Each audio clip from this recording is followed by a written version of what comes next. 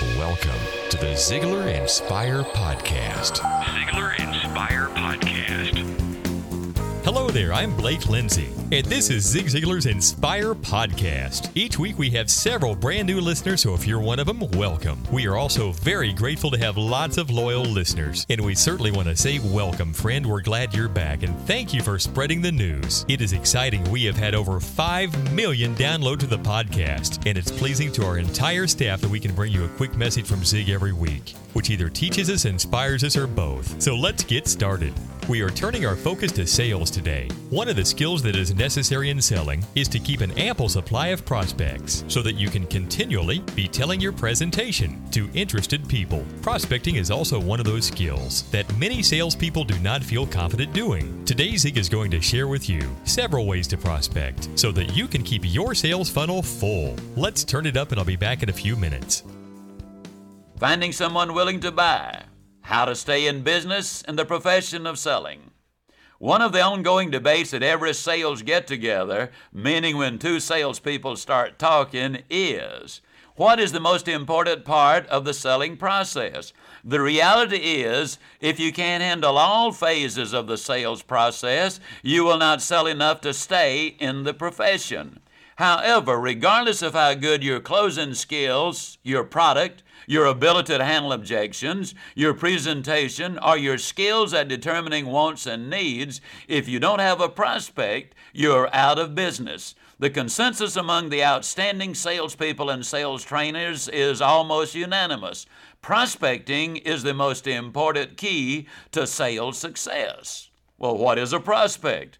A prospect is an individual or group capable of making the decision on the product or service the salesperson is selling. There is obviously a difference between a prospect and a suspect.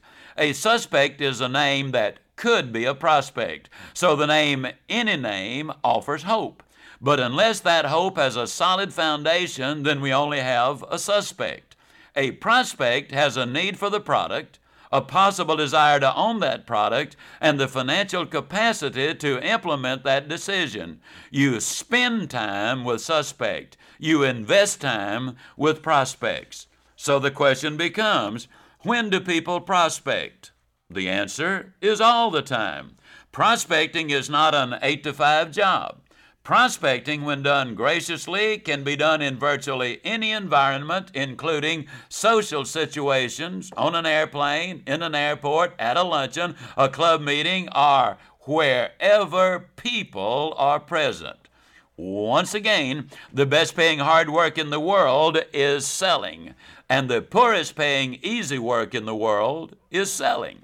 Our chosen field is not an industry that allows us to coast. When you get in the business of professional selling, or more importantly, when the business gets in you, you will discover that prospecting is not a chore. It is truly an exciting opportunity for success.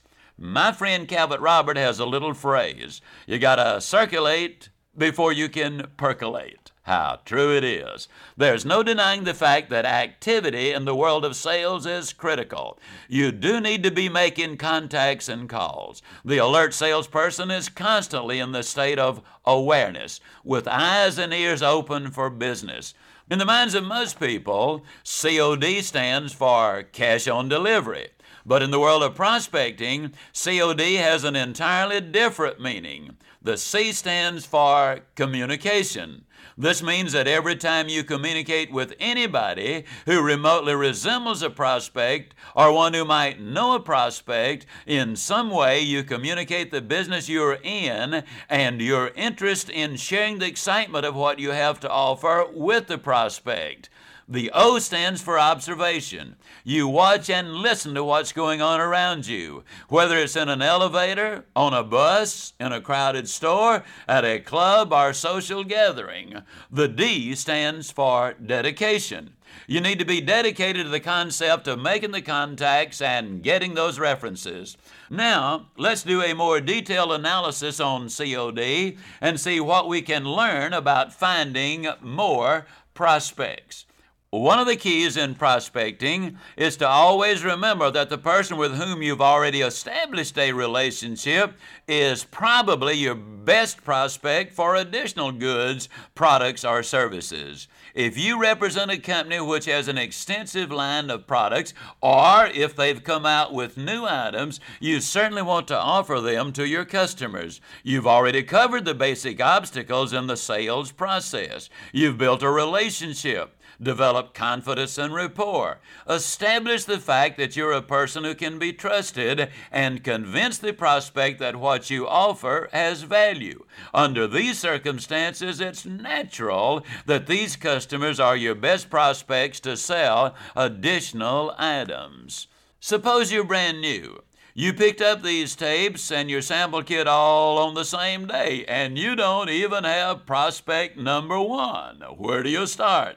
Answer: you begin by opening your eyes and observing everything around you. You will notice that in your office there are customer files with which you can begin working. Chances are excellent that your trainer and your company will be not only willing but anxious to share this information with you, so you can start making those contacts on the service and referral concept as your beginning point. To be successful, you must understand the sin of the desert.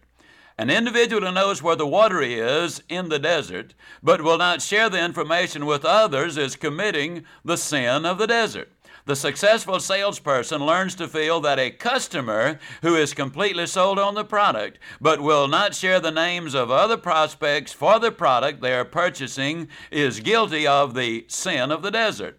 The sin of the desert for the sales professional is not actively prospecting every day, and especially with the people for whom you make presentations. Selling is a transference of feeling, and to transfer feeling, you must have strong feelings. Once you truly believe in the sin of the desert as a salesperson, you will be infinitely more capable of persuading your customers and prospects that they in turn should refer you to other people who will benefit from your goods or services.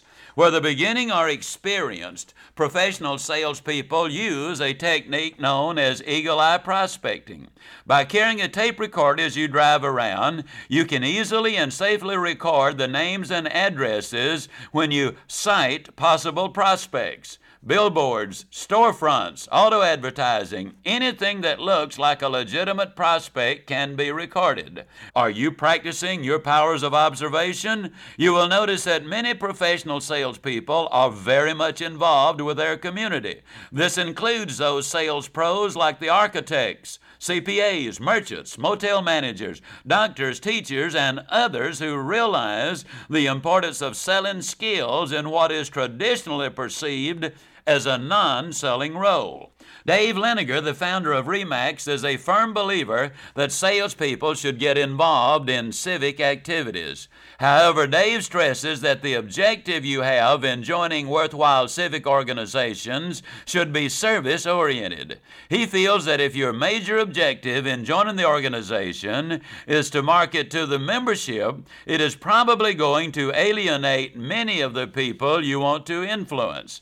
I concur with that assessment because, in essence, that has to do with manipulation and not motivation. If you're in the group, organization, or club with a "what's in it for me" attitude rather than a "what can I do to help" attitude, you're doing the group and yourself a great disservice.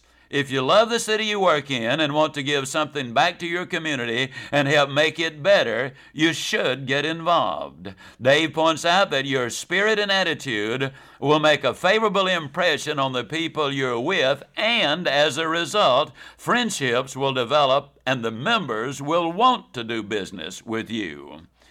Pressure selling, where we must make the sale to survive, is often caused by lack of prospects. If you're making a call on your last prospect, the feeling you transfer is one of desperation and personal need and not value for your product or service. Add to this the fact that if you don't sell this prospect, you're out of business. That is enormous pressure, and it will cripple and eventually kill any sales career. So what are you going to do today to find new prospects? They are all around you. If you observe and communicate to them, good selling and good success. This is Blake Lindsay encouraging you to live your life to the fullest. Ziglar. Inspiring true performance.